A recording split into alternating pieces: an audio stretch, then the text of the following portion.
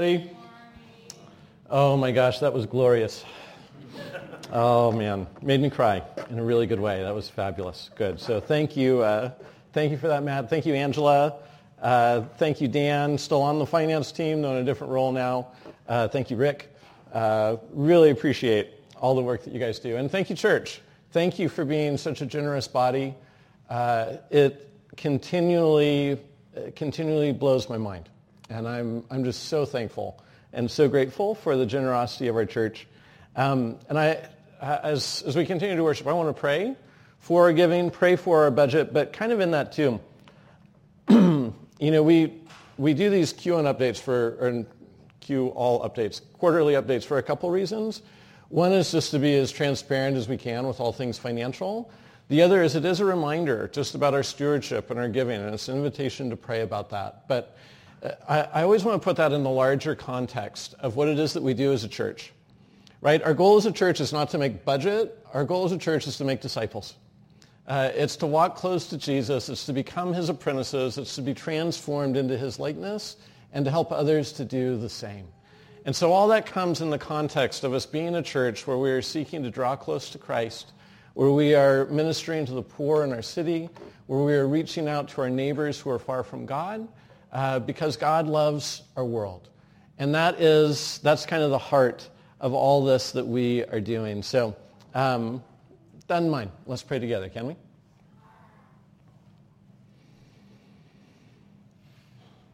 Father God, we pray this morning as we gather to worship. God, we pray and we give you thanks for your goodness and for who you are.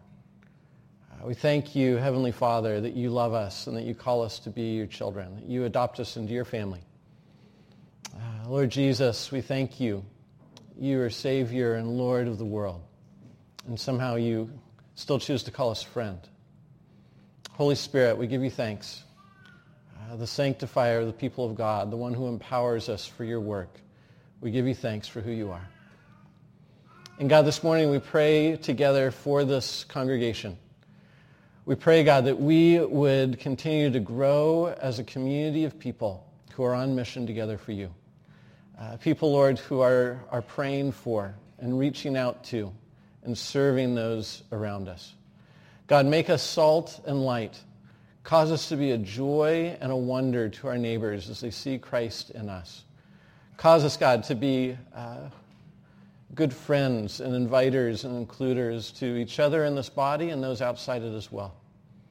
God, bless us as we pursue you on mission here in the South Bay and in Mozambique and around the world. And God, we just ask for your blessing. God, as we do this, we pray that you would sustain us financially and otherwise. We pray that you would be meeting our needs as a church. We pray that you would be knitting hearts together, that our relationships with one another would run deep and be significant. And God, we pray in all this that you would continue just to lead us, make us attentive to your Holy Spirit and what you're doing among us. God, we give you thanks, and we pray all this in Christ's name. Amen. All right, my friends. Well, hey, we're doing this series, Rebooting Our Faith. And in this, we're thinking about kind of a couple things simultaneously. One, for those who are Christian. This is kind of taking us back to some foundations. It's taking us to some of those core practices that shape us as those who follow Jesus. And at the same time, for those who are new or exploring, this is what Christianity is. This is what Christians do. This is what comes with this central belief that Jesus is Lord and what it means to follow him. And today, we're going to be talking about worship. And specifically about corporate worship, Sunday worship, worshiping together as a body. And yes, worshiping on our own, that's great, and that's part of the Christian life too, but specifically today, we're talking about that together aspect of worship. And this is something you may or may not know, but this is something that the New Testament commands, that we be a people who worship together. And why is this? Right? And the scriptures explain to us that much as sometimes we would maybe want or imagine our faith to be just sort of a me and Jesus type of thing, he doesn't call individuals. Jesus calls people together. He calls us to be part of a larger family, his family, to be part of a body, his body.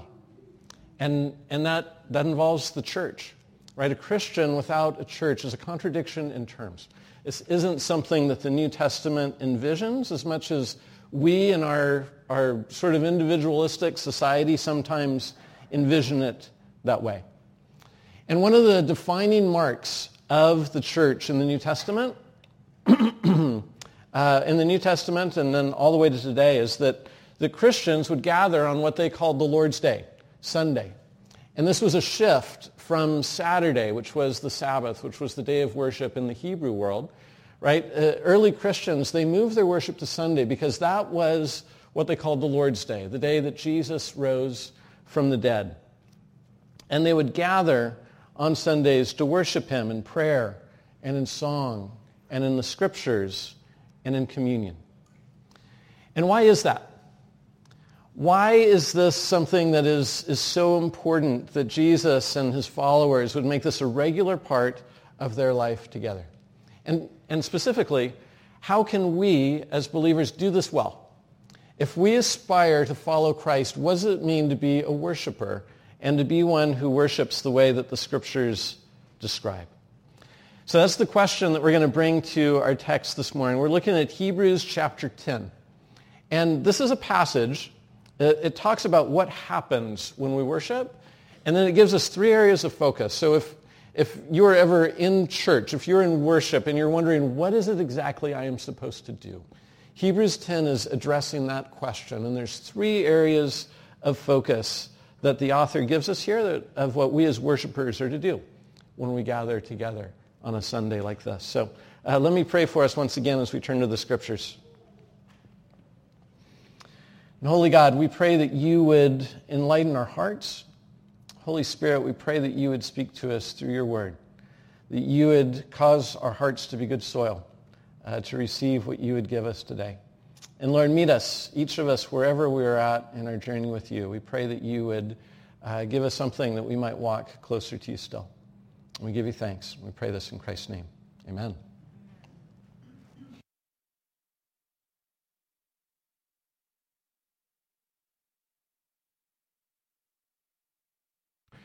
Praise God, from whom all coffee flows. Okay, Hebrews 10. This is verse 19. It says, "Therefore, brothers and sisters, since we have confidence to enter the most holy place by the blood of Jesus, by a new and living way opened for us through the curtain, that is, his body. And since we have a great priest over the house of God, let us draw near to God with a sincere heart and with the full assurance that faith brings, having our hearts sprinkled to cleanse us from a guilty conscience and having our bodies washed with pure water." Now, pause there, my friends. So the first imperative that we come to in this text, there's going to be three of them. And they all start with the words, let us. Not the leafy kind, but let us together do this thing. So pause there. The first imperative is to draw near. Right? This is the first focus for us in worship, is drawing near to God. And what does that mean? What does the author mean by this? So draw near, it's kind of a technical term in the New Testament for worship, and especially in the book of Hebrews. It shows up 6 times in the book of Hebrews that as we come together, we are to draw near to God. And what we're talking about here is not just physical proximity, but it's heart proximity. Right? If you think about it, it's very possible for us to show up in a bodily way, but not really show up. It's very possible for us to be in the same physical proximity with each other, but not to be entirely there. And Hebrews keeps calling us back to this again and again, that when you come into the presence of God, and in particular in this context, when you're coming with other believers, draw near to God. Draw near. You're bringing your heart into that space. You're bringing your mind into that space. You're being present to and with God and to and with one another in that space. The way that the text says it here, it says that we're to do this, we're to draw near with a sincere heart and full assurance of faith. And listen to the why. It says, because we have confidence to enter the most holy place. And explains that this is because of Jesus' blood and Jesus' body. Now, there's a lot of kind of weird sort of technical language in this that for Hebrews, for people who are coming to Jesus out of Judaism, this all would be very familiar. For us, it might need a touch of explaining. So let's walk through it, unpack it a little bit, because it's really, really instructive. So in the chapters leading up to this one, right, Hebrews chapter 1 through 9, the author of Hebrews, he's sort of making this case and this plea specifically to Jewish believers, to folks who are coming to faith out of Judaism. And he's talking about the priests, and he's talking about how the priests would enter the temple and how they would make sacrifice for the people's sins. And the way that the temple was set up is you had these different courtyards, right? We've talked about this somewhat recently, but you have these different courtyards in the temple, and as you get closer to the center, there's places where you can only go if you are one of the priests, right? And there is an area called the holy place, and you could only go into that area if you were one of the priests. And this is where the priest would come and they would make sacrifices for the people's sins in this area in sort of the normal course of temple worship. But inside of that, there was another court still. And that one was called the most holy place, or the Holy of Holies. You may have heard this referred to in that way, same thing. But in this space, only the high priest could come. There was only one high priest at any given time. Only the high priest could come, and only once a year, on the day of Yom Kippur.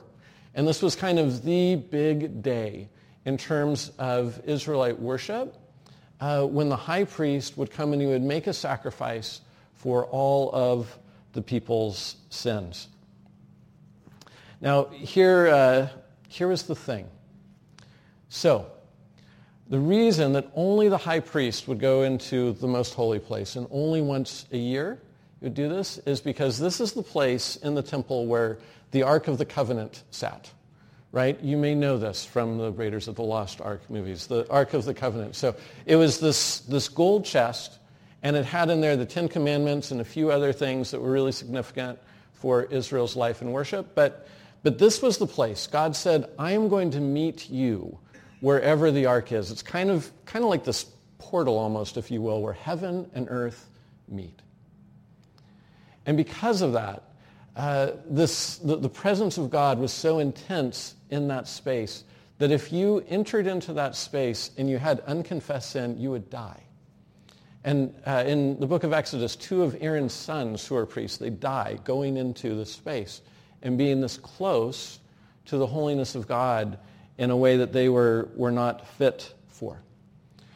So consequently, the ark lives in this one space in the temple, the most holy place, and it's shut off from the courtyard outside of it by this curtain, a 6-inch thick curtain, if you can imagine a curtain that thick, right? And it only gets entered into once a year by the high priest. Now, when the priest did this, the high priest, before going into this room, he would have to make himself clean. So that involved confessing all of his known sins, right? I'm sure he's sweating a little bit, hoping he didn't miss many. It involved him taking a ritual bath before he went in there. So even his body was clean, and symbolically he's becoming clean. And then he would sacrifice a bull, and they would take the blood of that bull, and he would take that into the most holy place with him as well. And even with all this, so you still following all this? So even with all this, when the high priest went into that room on Yom Kippur, they would tie a rope around his ankle and put bells on the edges of his garment, right? And the bells were there because if he was in there for too long and you weren't hearing bells jingling, right, you maybe give the rope a little tug, and just make sure he's like, hey, still here, that he hadn't died in there. And then if he had, the rope is there so you can pull him back out without having to send somebody in after him, because who wants that job, right? So this is the picture that the author of Hebrews is building on here as he describes this thing of drawing near, right? And we see in this, it's this reminder that it's a fearful thing to enter into the presence of God, to come face to face with God's holiness. This isn't something that you mess around with, right? And it's something that a normal person, a normal worshiper wouldn't dream of doing, right? It's like going on and grabbing onto power lines just to see what happens, right? You wouldn't do that. And so it's a pretty amazing thing that the author of Hebrews is saying here. He's saying, you as followers of Jesus, you are able to go into the most holy place, not just with fear and trembling, but with confidence, with a full assurance of faith, he says. Hear it again. Let me read parts of this again. Verse 19, therefore, brothers and sisters, since we have confidence to enter the most holy place by the blood of Jesus. So now you hear this? Now our cleanliness coming into God's presence, it's not entirely unlike that of the high priest, but the sacrifice that has been made is not a bull. It's the blood of Jesus that we carry with us when we go into that most holy place. By a new and living way, verse 20, opened up for us through the curtain, that is his body. And since we have a great priest over the house of God, he goes on, but the curtain, you remember the 6-inch thick curtain that the high priest would pass through to go into the most holy place? He says, we have a curtain too. It's the body of Jesus Christ. We pass through the body of Jesus on our way into the presence of God. His blood is our sacrifice. His body is the curtain, and he is our priest. And based on that, he says this, let us draw near to God with a sincere heart and with the full assurance that faith brings, having our hearts sprinkled to cleanse us from a guilty conscience and having our bodies washed with pure water. So friends, catch this. The temple, which, by the way, at the time of this writing, the temple had already been destroyed by the Romans in 70 AD. So this was a quandary in Judaism. How do we worship without a temple? But the teaching that Christians received from Jesus even prior to that destruction was, you are now that temple. That when you, as my people, as you come together, you are that temple. And here it's being equated with the most holy place. When you gather together for worship, God in all his holiness is right there with you. And there's no barrier anymore. That curtain, by the way, do you remember by chance what happened when Jesus rose from the dead? And in the Gospel of Matthew, it says that one of the things that transpired when Jesus rose and death was broken and he comes out of the grave is the temple and the curtain. That's this temple, this curtain in the temple. It tore in two from top to bottom. So God severed that barrier between us and him. Because we have a new and better priest, and we have a new and better sacrifice, and there's this new and better curtain in Jesus, and we pass through that as we draw near to God. And we do so having been cleansed. Right? The washing with water that the priest underwent, well, that's your baptism as you enter into Jesus. The blood sprinkled on the altar, that's the blood of Jesus, which covers you. The confession of sin, we talked about this last week. This is part of what we do in prayer, how Jesus taught us to pray as we confess our sins. And so Hebrews tells us because of this, you can draw near with a sincere heart, with a full assurance of faith. This is what we should do when we come to worship. We draw near with confidence that Jesus has made a way for us to be close to God.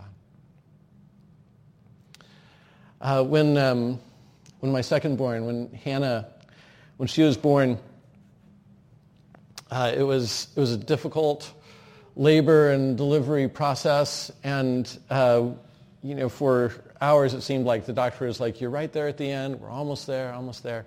And then she was just stuck, and Hannah's heart rate started to tank. And all of a sudden, people are moving everywhere, right? It goes from being kind of controlled atmosphere in that hospital room to doctors yelling at people, get the OR ready, call this person, do this, do that. We're going to have an emergency C-section. And the doctor turns to me, and he says, scrub in. And I didn't totally know what that meant.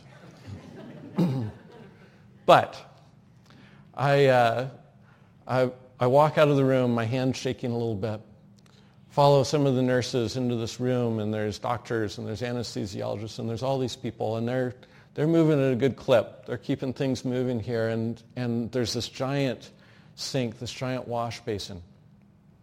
And they put scrubs on me, and they give me a brush and soap and say, okay, scrub the way that I scrub. And the nurse I'm standing next to, she's scrubbing under her fingernails. She's going all the way up the arm, past the elbow. This was like a thorough cleaning. And it wasn't like nice, gentle scrubbing either.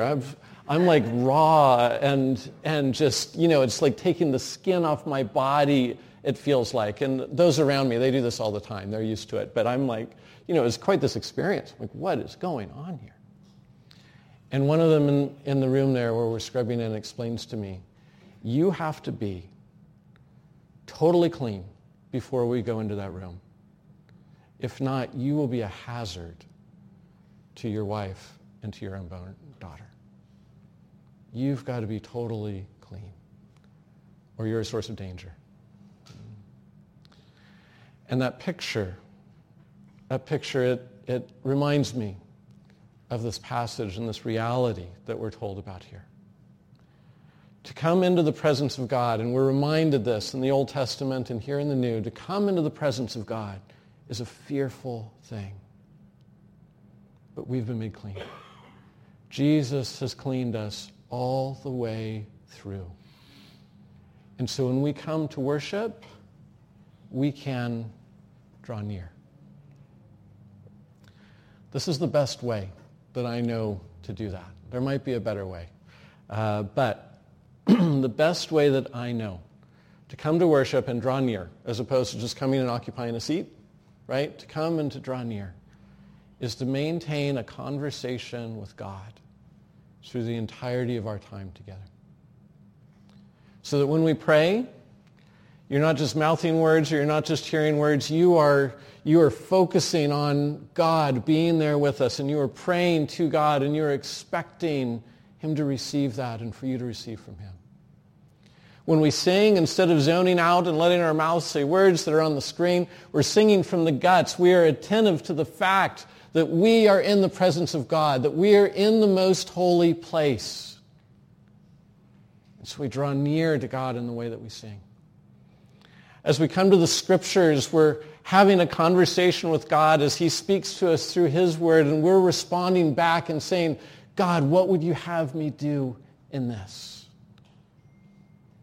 As we take communion, we're mindful it's not just juice and crackers, that as we come to communion, we're reminded that Jesus gave His body and blood for us, and that He is here with you and I as we draw near to Him in worship. This is the first area of focus for us, being fully present to God, drawing near to Him as we worship.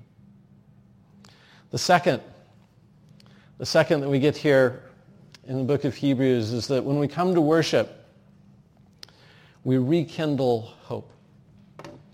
We rekindle hope. Verse 23, it says, let us hold unswervingly to the hope we profess, for He who promised is faithful. Now this is the second focus, the second let us in this passage, right? Let us draw near, and then let us hold to hope. Specifically, he says, so the hope that we profess.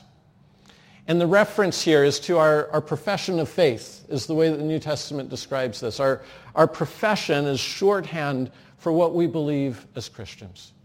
What we confess, Jesus Christ, come to save us, crucified, dead, buried, raised to life on the third day. and the hope of eternal life for you and I. That for all who put their trust in Jesus, that our sins are forgiven, that we're made one with Jesus, that we begin to be transformed into his likeness, that heaven is our destiny after this life. This is the faith, this is the hope that we profess. And we profess this hope, not because it's wishful thinking kind of hope, but as this text says, because he who promised is faithful. He won't let us down. His promises are good, so we don't have to worry. Now, friends, why, when we gather to worship, do we focus on this? Why do we need to hold unswervingly to the hope that we profess? Well, it's because we get swervy. We need to hold on unswervingly to something that is solid, that something that Hebrew refers to earlier as the anchor for our souls. Because we get swervy. And we need to be rekindled in our hope. We need to be recharged in our faith. And this is part of what God does for us and in us as we come to worship. So, have you ever driven in the car with a swervy person? Right? I'm sure you have. If you don't think you have, it might be because you're the swervy person. That's a possibility. But just driving with somebody who has a hard time focusing on the road. And I have this one friend who was always a little bit unnerving driving with him because he was incapable of having conversation with me without looking me in the eye. And normally, this is a great thing in conversation typically, right? I mean, if we're having coffee together, this is great. Good, solid eye contact. It's wonderful. Except when there's a road to look at, right? And the person's driving like this. It's like, no. We're all over the place. Keep your eyes on the road. And, you can imagine. Maybe you've driven with this person. Maybe if you're really honest, you're like, I am a little bit this person. But imagine you're driving, but you're so distracted by conversation, or you're so distracted by messing with the radio, or you're so distracted by the beautiful scenery, or you're so distracted by checking the map on your phone, or you're so distracted by the texts that keep coming in that you're unfocused. And you're driving down the road like a little bit of a maniac because you're all over the place. You get swervy and can't quite stay on the main task. And friends, reality is our faith is like that too. We get distracted. We get swervy. We need to be refocused. We need to be recharged. We need our hope rekindled on the regular because we get swervy. Right? Sometimes it's hardship. The doctor says to you, I don't like the look of the scan. We're going to run some more tests. Sometimes it's something that's going on with your child. They're suffering through something. They're making bad choices, and we're distracted by that. Right? It takes our eyes off sometimes. It takes our eyes off of the focus of our faith. Right? Maybe it's not difficulties, but it's pleasure. Right? Jesus says, he puts this so well. This sounds so much like 21st century life. Jesus says sometimes the word doesn't grow in us. It doesn't find good roots because, I quote, because of the worries of this life, the deceitfulness of wealth, and the desire for things choke God's word in us. God is doing something in us, and we get distracted from it because life happens. Good, bad, and ugly. It distracts us from the work that God is doing. Whatever it is, whatever our distraction is. Friends, we need to come together to rekindle hope. We need to gather together on the regular to have our focus change back to where it needs to be. We need to come together in order to be recharged. And there's something about worshiping with others that is essential to this, right? It's not everything that's necessary in the life of faith, not by a long stretch, but it is essential. It is an indispensable part of what it means to follow Jesus. We do it together. And part of that is we have our hope rekindled as we worship with others. I had a great picture of this week. Friday, I was driving down to South Orange County for a pastor's conference. Our denomination's regional annual gathering was down there. And I was like, okay, it's just me. The other boys weren't coming. It was just me, myself. And I'm like, okay, I've got an hour in the car by myself and a bunch of junk to work out and some church pains and things I'm kind of wrestling through with God. I'm like, this is perfect. I need this. And so, I've got my coffee, I've got my Spotify, I've got my worship playlist. I'm like, okay, yes, my soul needs this time. Driving down to Orange County, and it's great. It's great. Music is a little louder than it is when there's others in the car. I'm singing my guts out because there's no one there to hear how awful it sounds. It's terrific. Sipping down the road. And it was great. And I got out of the car and I was like, deep breath, exhale. I needed that time. And I was already looking forward to the drive home that night for more of the same. But here's the thing. So I went from that, a really terrific experience, but I went from that into this room with a couple hundred pastors, and I got there right as it was starting. So I just came in, I found a seat. I wasn't with anybody that I knew. I hadn't greeted any of my friends. I just came into the room, sat down, and the meeting started with worship. And I think we were about 4 minutes into worshiping together in this room before I realized, as refreshing as that last hour was, these 4 minutes, I'm more refreshed in this than I was in that. There's something about worshiping with others that rekindles our hope. We are made, friends, we are made to do this journey together, right? As much as our cultural narrative says you are rugged individuals and you don't need those other people, that narrative is wrong.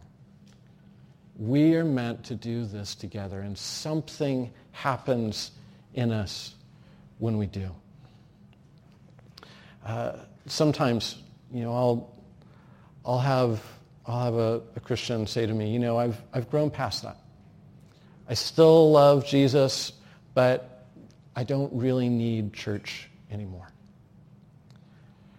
And when I have that conversation, I will say as gently as I can, if you are disobeying Jesus by not being part of a church, you're actually growing less mature, not more mature. This is a sign that you need the body of Christ more than you think that you do. Friends, we need this. We need one another, worshiping together to become the people that Jesus is making us into. That's the second focus, rekindling our hope. And finally, one more. Finally, when we gather to worship, we focus on making each other better. Verse 24, it says, "And let us consider how we may spur one another on toward love and good deeds, not giving up meeting together as some are in the habit of doing, but encouraging one another, and all the more as you see the day approaching." Now, this is an interesting one to me. The emphasis here at the end of this passage, the emphasis on where do we focus when we come together for worship, is not just on what God might be doing in us, but it's on what he is doing in others through us. The part of us coming to worship, part of the focus that we are to have is, of course, on God, right? We're drawing near, we're rekindling our hope, but we're also focused on making one another better, right? And I don't know how often we really think about it this way, but when we worship, it's not just an encounter with God through His Spirit. It is that, but it's not just that. It is also an encounter with God through your neighbor. Because as the Holy Spirit indwells us, part of the way that God communicates his presence, part of the way that he imparts his knowledge, part of the way that he exercises his grace to us is through somebody else. It's him working and speaking and moving through our fellow brothers and sisters in Christ. So one area of focus when we come to worship is this question of how might God use me today in someone else's life?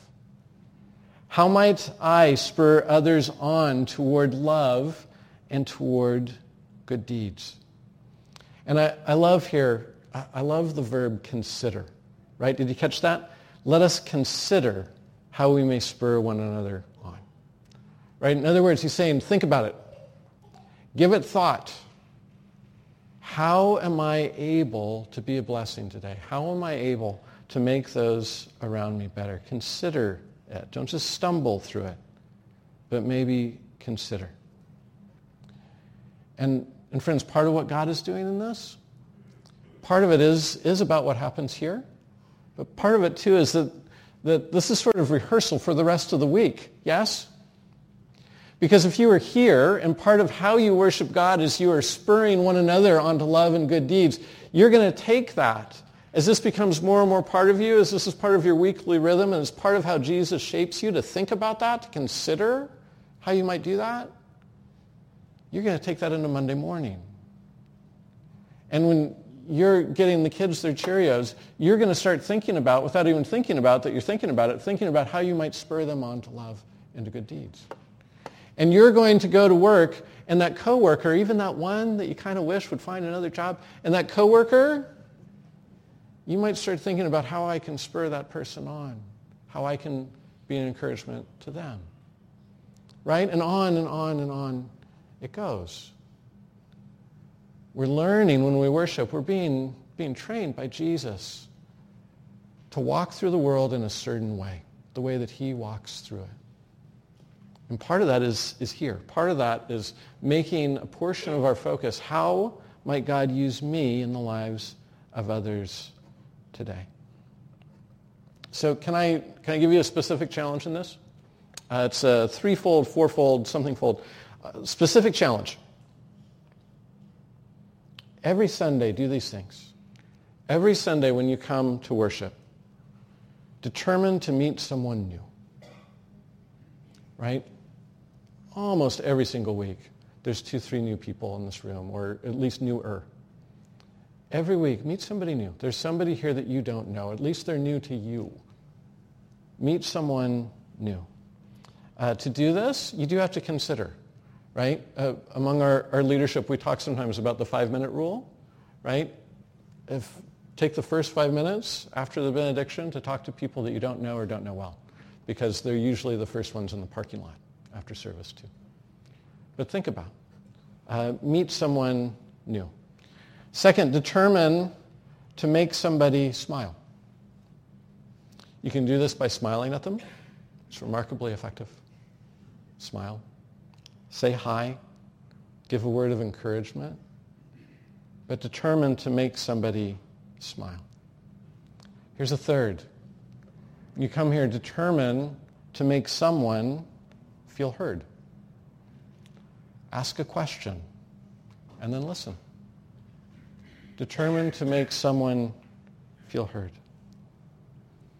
Finally, and you guys are terrific at this, but find a way to serve. Where are you serving? Right? You think about all the different pieces that go into a Sunday morning and how incredibly important each one is.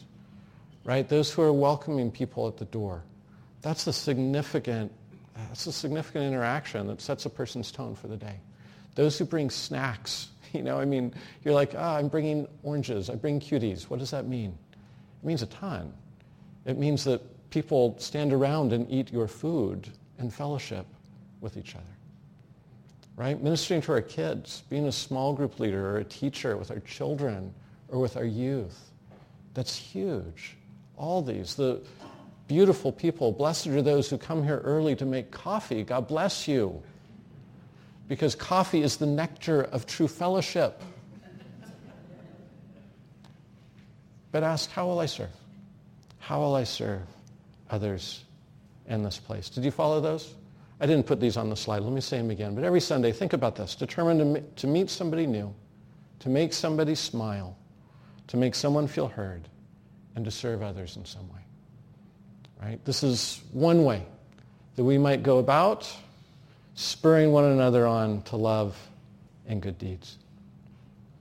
And note here too, verse 25, he says, don't give up meeting together as some are in the habit of doing. Right? This is not a new phenomenon. Even in the New Testament, they needed to be encouraged in this way. But friends, we have to keep this in our minds, that being part of a church, if you are a Christian, being part of a church is not optional. Right? And by being part, I don't mean being a part of the church in like the 24-hour fitness sense. Right? You know what I mean by that? So 24-hour fitness, if you know their business model, they sign up, they do almost all their revenue for the year in the first 4 weeks of the year, in January. When everybody makes a New Year's resolution, they sign up 1 million people to go to that gym. And then like 7 come, right? And that's how they make their money. If everybody showed up who paid dues, it would be a hot mess. They'd have to close down. But we have a way in our culture of finding ways to belong to something without really belonging. And we're not talking about that. We're talking about being engaged with the people of God. Not treating it as something that's optional, but rather as something that's needed and something that Jesus calls us to. Right? And you might be asking, why are you telling me this? I'm in the room, right? By being here, by definition, you probably accept that is true. But it's important to tell each other this because that they might not be today, but there are going to be days and weeks and seasons where you don't feel like it because you had a conflict with somebody. And it's like, if I go, I'm going to have to see that person, and we're going to have to work out our junk, and I'm not ready to work out our junk. Right? Or because you'll get bored. You're like, I don't feel like I'm really growing. I think I'd prefer to sleep. Or if you have kids, there is about a 98% chance that there will be seasons in the life of your children where they're like, I'm so done with this. And you're going to say something like, you're going to go anyway, but then you're going to get tired of having that fight, and you're going to be like, how do I navigate this? Right? You'll find at times in life that Jesus will challenge a cherished belief that you have. And you have to decide, am I going to hold unswervingly to the hope that we profess? Or am I going to let the cultural narratives of left or right drag me into their space instead? So we need to be reminded. We need to be reminded that Jesus calls us to this place, and it is at the heart of the work that he is doing in making us into those who look like him. As we respond in worship today, friends, I want to invite you just to be dialoguing with God about this and ask the question, where am I as a worshiper? Do I draw near, or do I just sort of show up? Right, and hope. Am I learning to trust the one who is faithful, to let him recharge my faith within me? Is that part of what I do when I come to worship? Right? And ask, am I here for others, not just for myself? Do I have an eye on how God might use me as I come and I worship with others in the body of Christ? Well, let's pray together as we respond in worship.